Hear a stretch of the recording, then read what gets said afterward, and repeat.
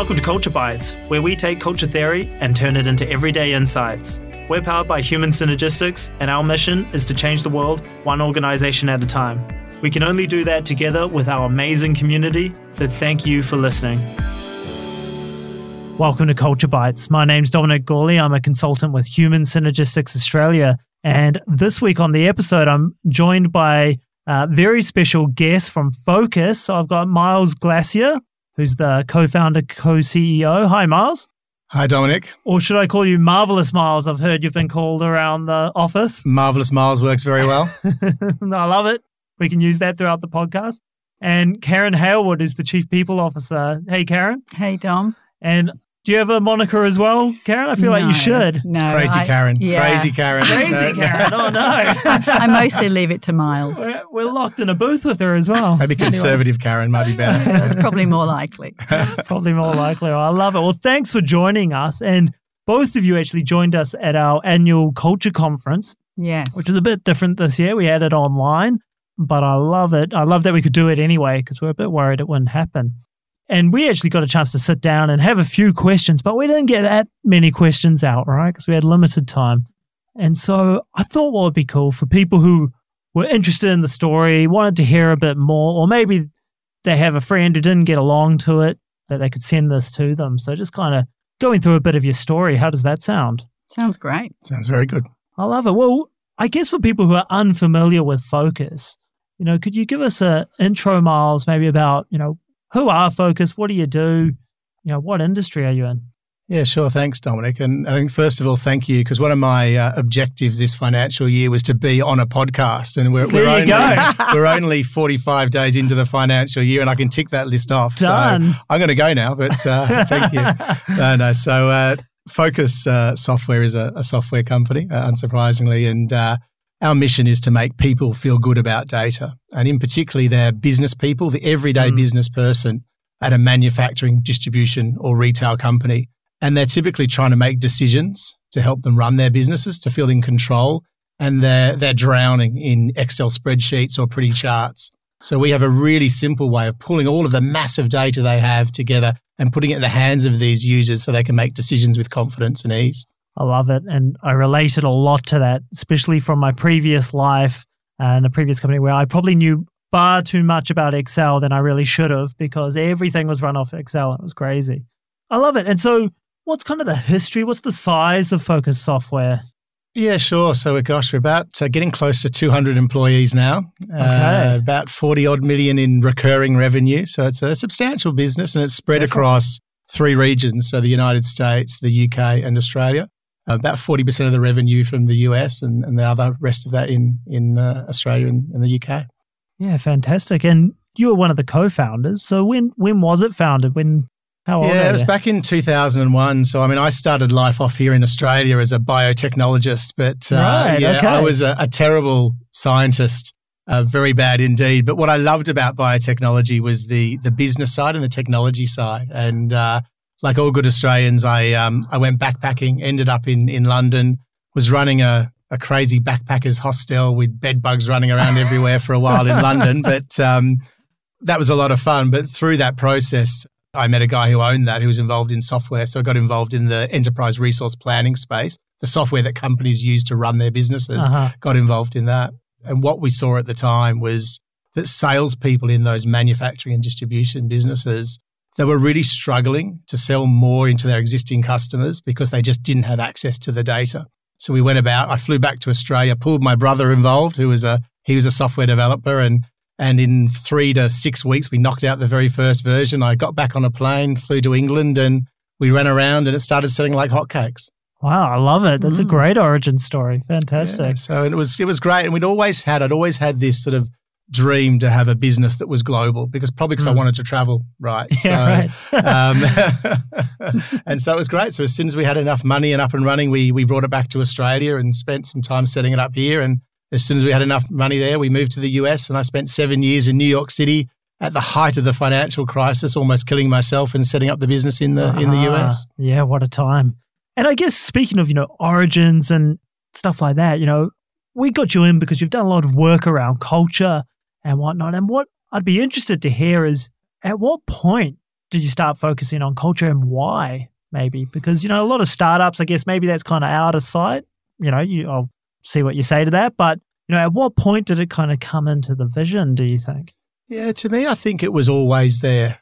I probably didn't know it was called culture, and I didn't know there was a whole science and business around it. But to me, it was never about the money. It was always about having fun.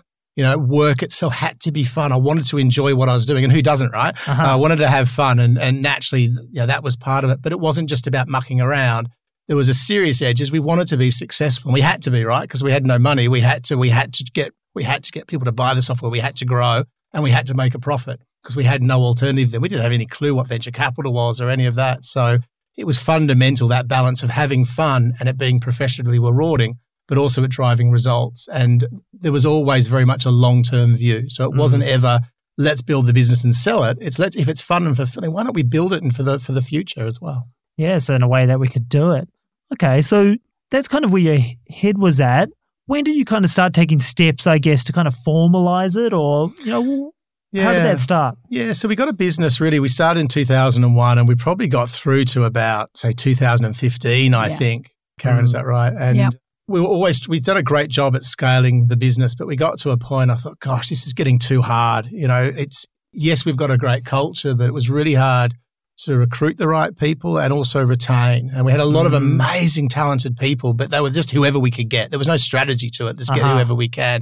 And I started looking at it, and I started off first of all saying, well, let's look at myself. I mean, I don't know, am I a good leader? Am I not a good leader? And so I, through a friend, found a coach, and we did a Diagnostica 360. And I got that, and that was really amazing. I'm like, wow, I didn't know this was even a thing. And I got the wonderful Circumplex back and explained to it. I'm going, is that good or bad? And they said, oh, it's pretty good actually. You're a reasonably creative, constructive type of leader. I said, well, that's great, but can you do this for companies? I need help a lot bigger than this, and I think we've got a good culture. And at that point, my coach was lucky enough to introduce me to Karen Halewood, who joined us and started on a very short-term project to look into that. Yeah, that was right. Miles said to me, could you come in and just tell us about the culture? Is it okay? Is it good? I think it is, but I just don't know. So I said, well, let's get some tools. Let's do some measuring. And so we used the OCI. This was 2016, as Miles said. And we took the baseline measure at that point. But also I did about 50 interviews, and we were only about 90 people at the time. So I spoke I spoke to over half the company and said, tell me about the culture. Tell me what you think it is. Tell me what you love about it. And tell me why you're here. And the results just blew me away. I mean, I've been working as a culture change consultant and an executive coach for the previous 20 years almost. And it was the first time I had come across an organization that was like this. And I was very intrigued. And I was like, Miles, what is it you're doing? What are you smoking? I was like, well, this is just interesting. So I kind of wanted to hang around and find out a bit more as well. I was like, what are the secrets to this, So, that's where we started, was our first measure in 2016. So I love it. So came in for a short-term assignment. I was like, I actually quite like it here. I might stick about. Right. Well, actually, I came in for 2 days a week for 6 weeks. That was the deal. That was it. Yep. And then it was, could you just stay and help us with this? That was interesting. Now, what about, could you help us with this? And before I knew it, I was doing 2 days a week and then 3 days a week and then 4 days a week. And Miles said, oh, for God's sake, just stay forever. He said, we love you. You love us. We're growing. We're going places. Why would you want to be anywhere else? This is so much fun. And I said, actually, it is. It's the most fun I've ever had anywhere. Wow. So, I sort of joke about it now and say it started out as a fling and then I fell in love and became a marriage and, I just love it. And happily ever since. Beautiful. So I love that. I guess what listeners are interested in is kind of what's in the secret sauce, So how did you actually go about it? And you did all those interviews and having seen a lot of companies in your consulting days, Karen. Yeah.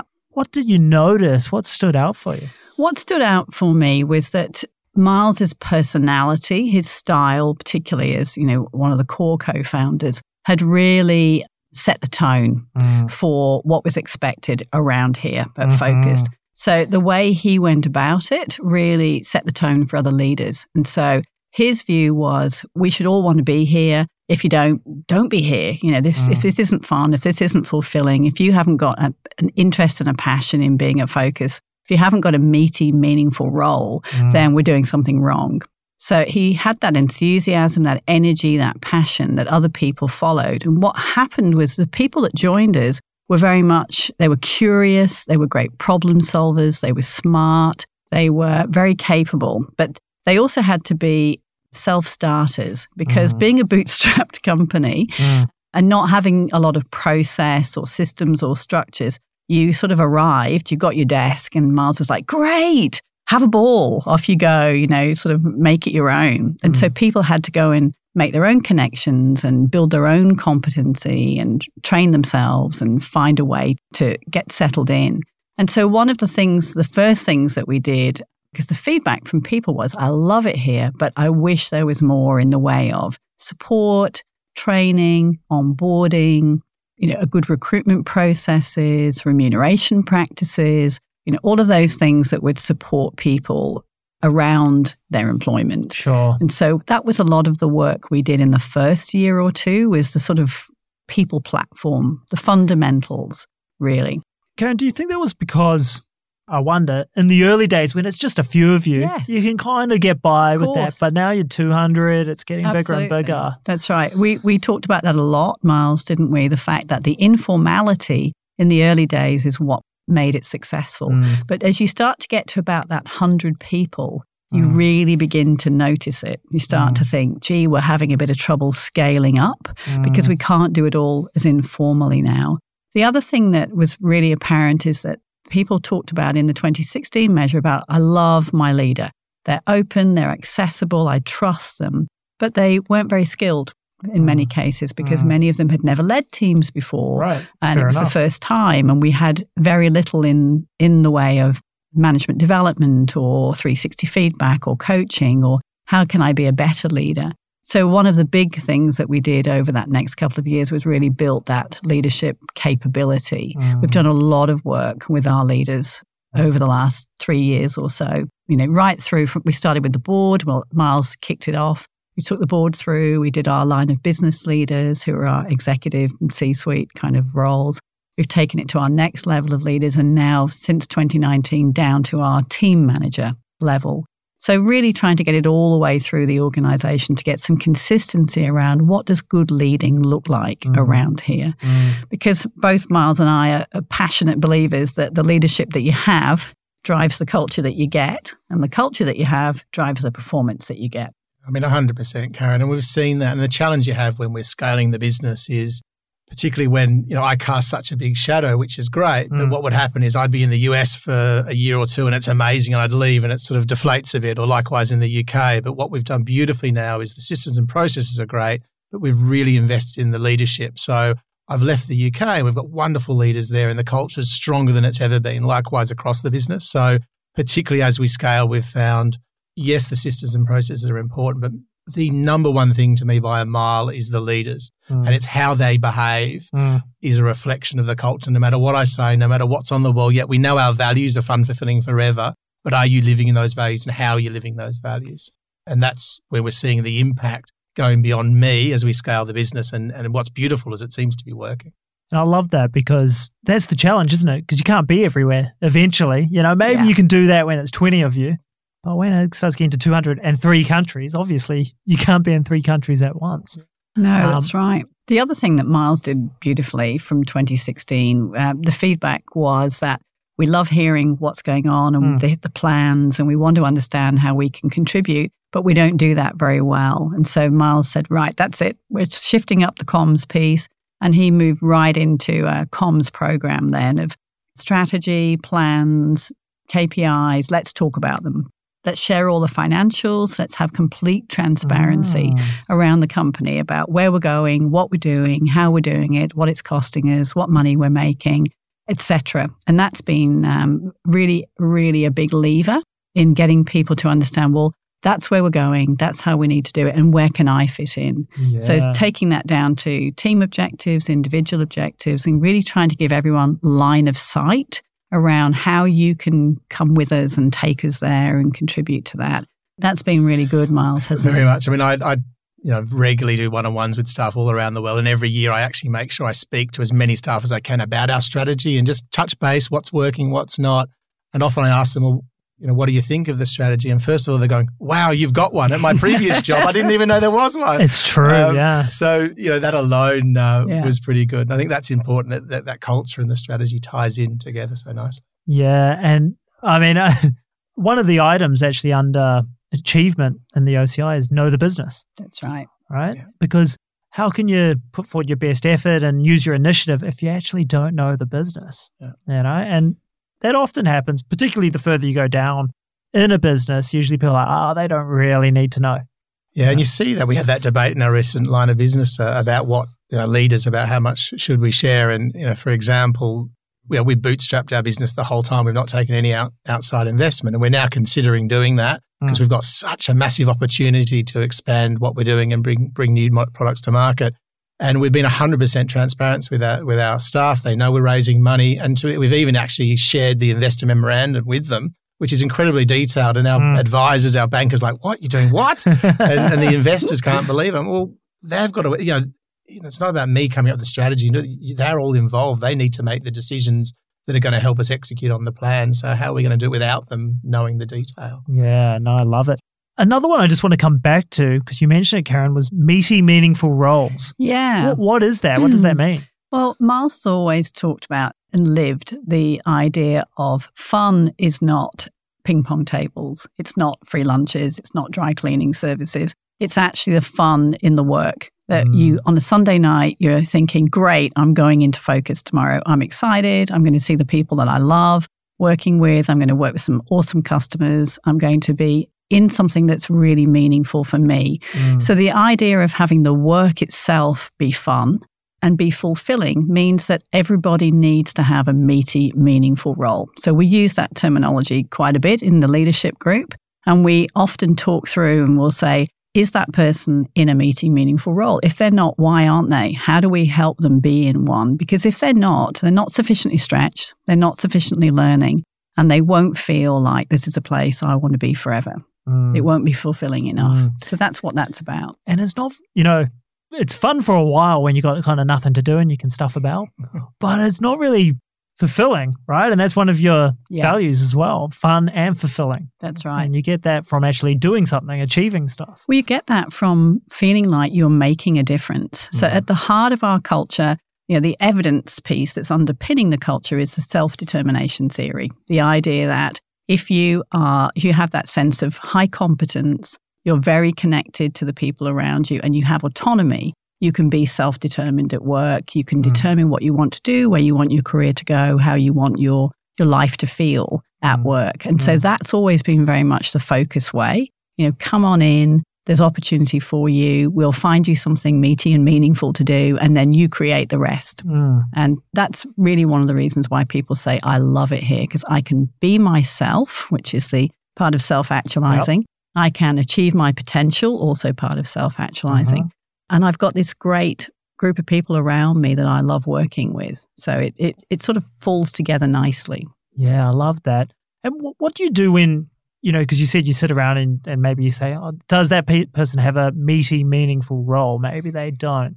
If you kind of determine that maybe they don't, what is the kind of support or help you give them? Yeah, I mean, number one, learning is the thing we'd probably look at first of all, and trying to say, well, what other roles are there out for them? What do they need to do to get into that role more than anything? And are they wanting to do that? It's really up to them very much. But we'll do everything we possibly can to give them all the ability to learn and to study into any of the other roles that they do through a 70-20-10 plan, for example. Yeah, no, I love it. What about challenges? Because that all sounds amazing. Have there been any road bumps or something along the way that you've had to kind of overcome? Oh, just a few, Miles, yes, just a few. Yeah, I mean, very much. I think the biggest ones were probably around that 2015, 2016 period where we were going from a small to a medium-sized business, and it's just like, it was hard work, and with the founders, we were probably seeing areas where I wouldn't say the culture was bad, it was just different in some of the different businesses. And that you could see that was affecting performance. and it was affecting the ability for us all to work globally together as one team. And a lot of that was down to probably the different views of my co-founders, for example. Yeah. So that was a really challenging phase because you've set up a business together and you're then trying to decide, well, where are we going with the business? And I think at one point we thought, oh, you know what, let's just sell it. And that'd be devastating, right? And I'm glad we didn't entertain that for too long. But what we did better than that is we actually all just sat down and talked to each other and we just got it all on the table and what is it we really want? And once we got through it, we actually realized we wanted the right things. And also as part of that, actually doing the cultural diagnostic was great because it gave us some evidence of where some of those cultural differences were. And so as much as I could blacken the blue saying, I'm thinking this is not right, guys, when we actually saw it, you're like, oh, okay. And that's where it was really so powerful. And then at that point, everyone took ownership and said, okay, I get what you're saying. The culture is different here and I get that's not constructive. What are we going to do about it? And that led to us all making some big changes that we could turn around. So that was really challenging emotionally for me and for all of us who set up the business, but that literally unlocked us to the phase we're in now. And it takes those courageous conversations sometimes to do that, right? Yeah. Yeah. And we had a fabulous offsite, do you remember, down at Bondi? And everybody went off for a swim first and then they came back and we kind of mapped up on the wall. We went through a whole series of options around stay in the business, sell the business, extend the business, and take on funding, don't take on funding, etc. And it was a bit of a come to Jesus day, really, wasn't it, Miles? And as you say, out of that came this understanding about, no, we're going to go forward and we're going to make it forever.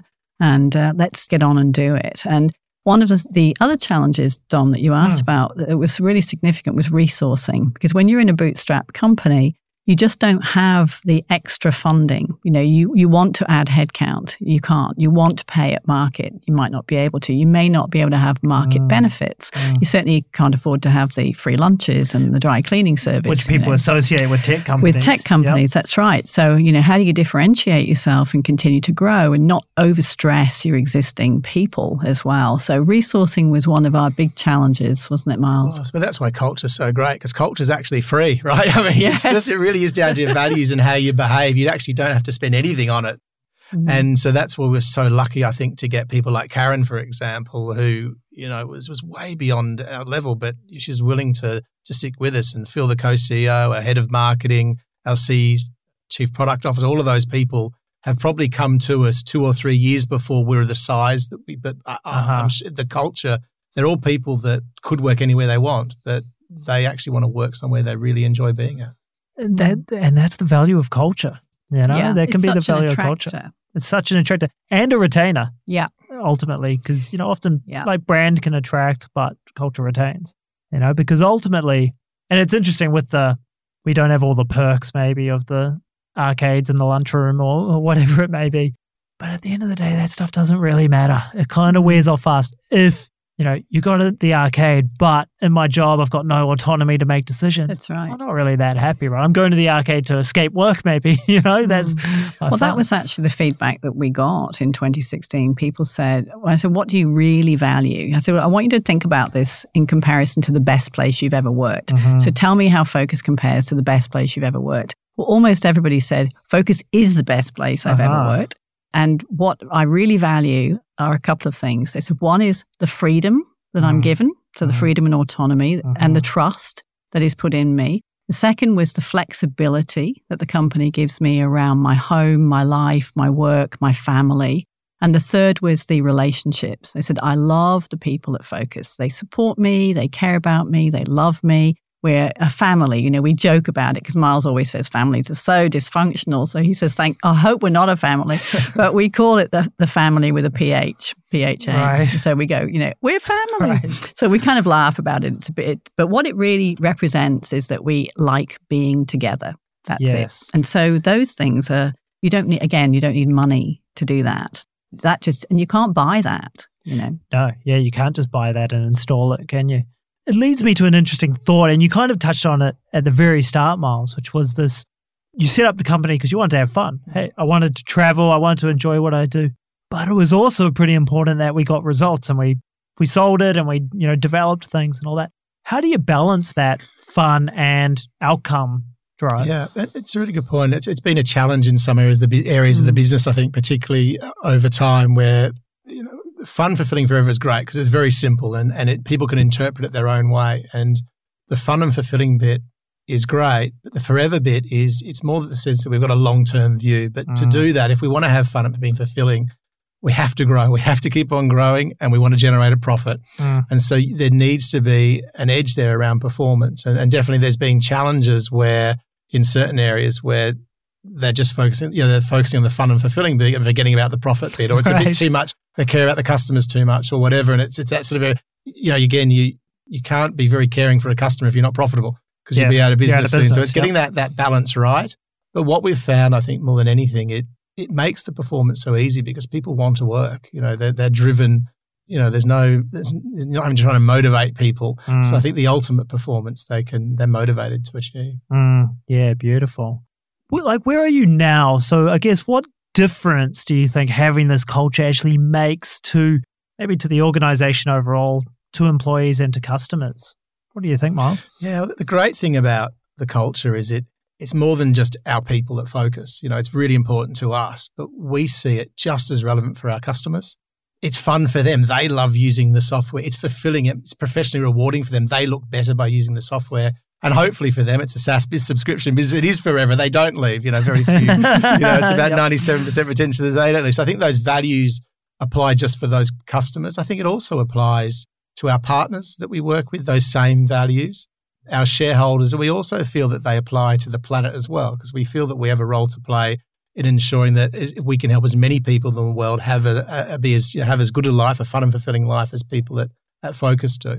So I think it applies beyond just us as a corporate entity. And what we really hope, the forever bit's quite aspirational, right? And of course, not every employee is going to be at Focus. We've got some great new graduates, and I really hope they're not here in 10 years' time. I'm hoping they're the managing director of a company somewhere else.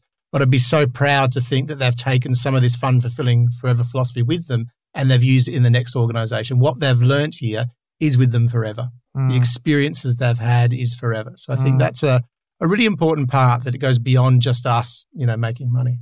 Yeah, no, I love that. Yeah, we're switching now. Dom, you were talking about stages. We've kind of been through the startup phase, and we think about that as sort of 2000 to 2015, really. And then 2015 to 2020 was really our first big growth and expansion phase. And now we're about to embark on another one. So we're just in the process of writing our next round of strategies and plans for at least the next 3 to 5 years. I mean, loosely, because obviously things change. You can't nail strategy down. But, for example, on the people and culture side, we've got it to a certain point. So we've got a great culture. We've got great people. We've put a lot of things into place to support them over the last few years. And our vision for that period of time was to make Focus the best place to work. But now we're shifting into this higher level piece around how do we make Focus in the next 5 years a life-changing experience? So that's our next people and culture vision. And what can we do to really, as Miles said, make it a place where people come in, have a life-changing experience with us, and step off with no regrets at the right time for them, having grown as a person, having learned a lot, having had a lot of fun in their work, but also being better for it, whether they've actually got more skills or they've realized value through our stock option program, or, it's given them openings for other places in their careers. So that's kind of where we're taking it to. I love that idea as well, because people often ask us, or an issue that prompts people to come to us is employee retention or turnover, right? Employee turnover. And usually it's because they've got a very defensive culture, right? And so people don't really want to work there. And they say, if we had a really constructive culture with lower turnover. And it's partly true, but actually really constructive organizations can have turnover too, but it's for a different reason. Yeah. It's because people are learning, growing, and taking flight eventually. So it's kind of positive. But while we've got them, hey, we're going to get the best out of them. They're going to do a fantastic job. And we want them to leave us and say, this was a fantastic experience. It was life-changing for me, but it's time for me now to do something else or be something else. As Miles said, we hope we're growing some of the next group of entrepreneurs that are going to have their own startups and their own businesses and go out and be innovative around products elsewhere. We don't want them to stay at Focus their whole life because they'll miss those opportunities. Yeah, I love it. What are just some final thoughts, maybe tips on, for any company listening, particularly maybe ones around your size and stuff? What are some tips that you think are the kind of keys to, the success you've had in shaping that culture? Yeah, I mean, number one, as a CEO or a leader, it's your role is so important in that. And I think you can't fake it. You've got to, I think, look at your personal values, really understand what's important to you. Because, as you say, you can't fake it and try and be someone you're not. And if you have that, you see if the CEO is different to the actual culture you're trying to do, it's not going to work. So I think, and it's just, as I said before, you cast such a massive shadow as a leader from the CEO down that's probably the number one important thing. And number two, the leaders below them. And I think keep it simple. I think too often it's not about mission statements or value statements. It's not the values. It's the virtues. It's what are you living day to day? That's the stuff that makes your culture. Can people actually, if you have got some values, do people actually really live and believe and know those values? That's where I would spend the time. Go out, talk to people. Go and talk to your people as much as possible. Listen and see what's going on. That'll give you a sense of how the culture is. And for me, it would be about learning. Yeah.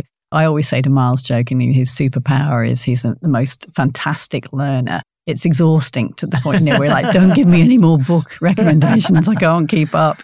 He's always, have you seen this? Have you read this? Do you know about this? Oh, look, good, look. He's a great learner. And that's been incredibly useful for our organization because, especially as a tech organization, that idea of staying alive to what's going on and alert to what's happening in your environments, to being innovative, to experimentation, to be willing to fail, to say we didn't know enough. We were just talking about a situation we've got going on now, and we were talking before you came in, Dom, around, what did we learn from that? And okay, we didn't go that well, but we learned so much and we'll do it better the next time around. So I think that idea of it's okay to fail, if you make it part of your culture, and you encourage people to experiment and to innovate, and it's safe, it's psychologically safe to do so in that environment, then that's really, really a gift in your culture. Yeah, I love that. And I think it's like the values, it's learning from our mistakes and saying people say, a lot of companies I don't think really do, because it's not safe to actually do that. That's right. Well, actually, I love the fact that Miles and Phil, the co-CEO,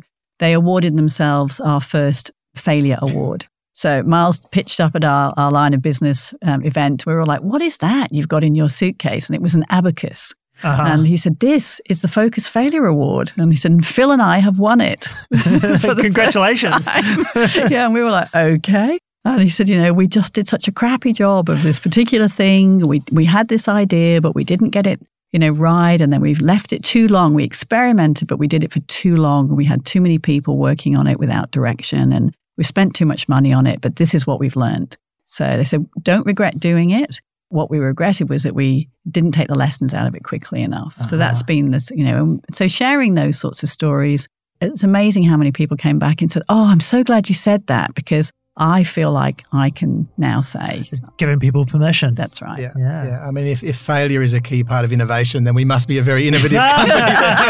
It's a core competency. It's core company is failing. Occasionally we learn from it. That's right. Yeah, it's good. I love it. So final questions. Where can we send our job applications in to? It's funny. It's funny you should say that. It's very topical, isn't it? We are recruiting extensively at the moment. Now you are going to get a deluge of I think, so if you want a job or if you're looking for some great data analytics software, here's the plug. Go to focussoftware.com, PHOCAS, focussoftware.com. The jobs are advertised there and you can see them. I love it. And I'll edit that part out of the version I send my boss. So thank you very much for your time today, guys. Thanks, Dom. Thanks, Dom. Cheers. Thank you. Thanks for listening to this episode of Culture Bites. If you enjoy the show, remember to subscribe on iTunes, Stitcher, SoundCloud, or wherever you get your podcasts. Also, leave us a review. It helps other people to find the show. If you have a question you'd like us to answer, email podcast@human-synergistics.com.au. We'd love to answer it. This podcast is copyright by Human Synergistics Australia. All rights reserved. To learn more about what we do, visit human-synergistics.com.au.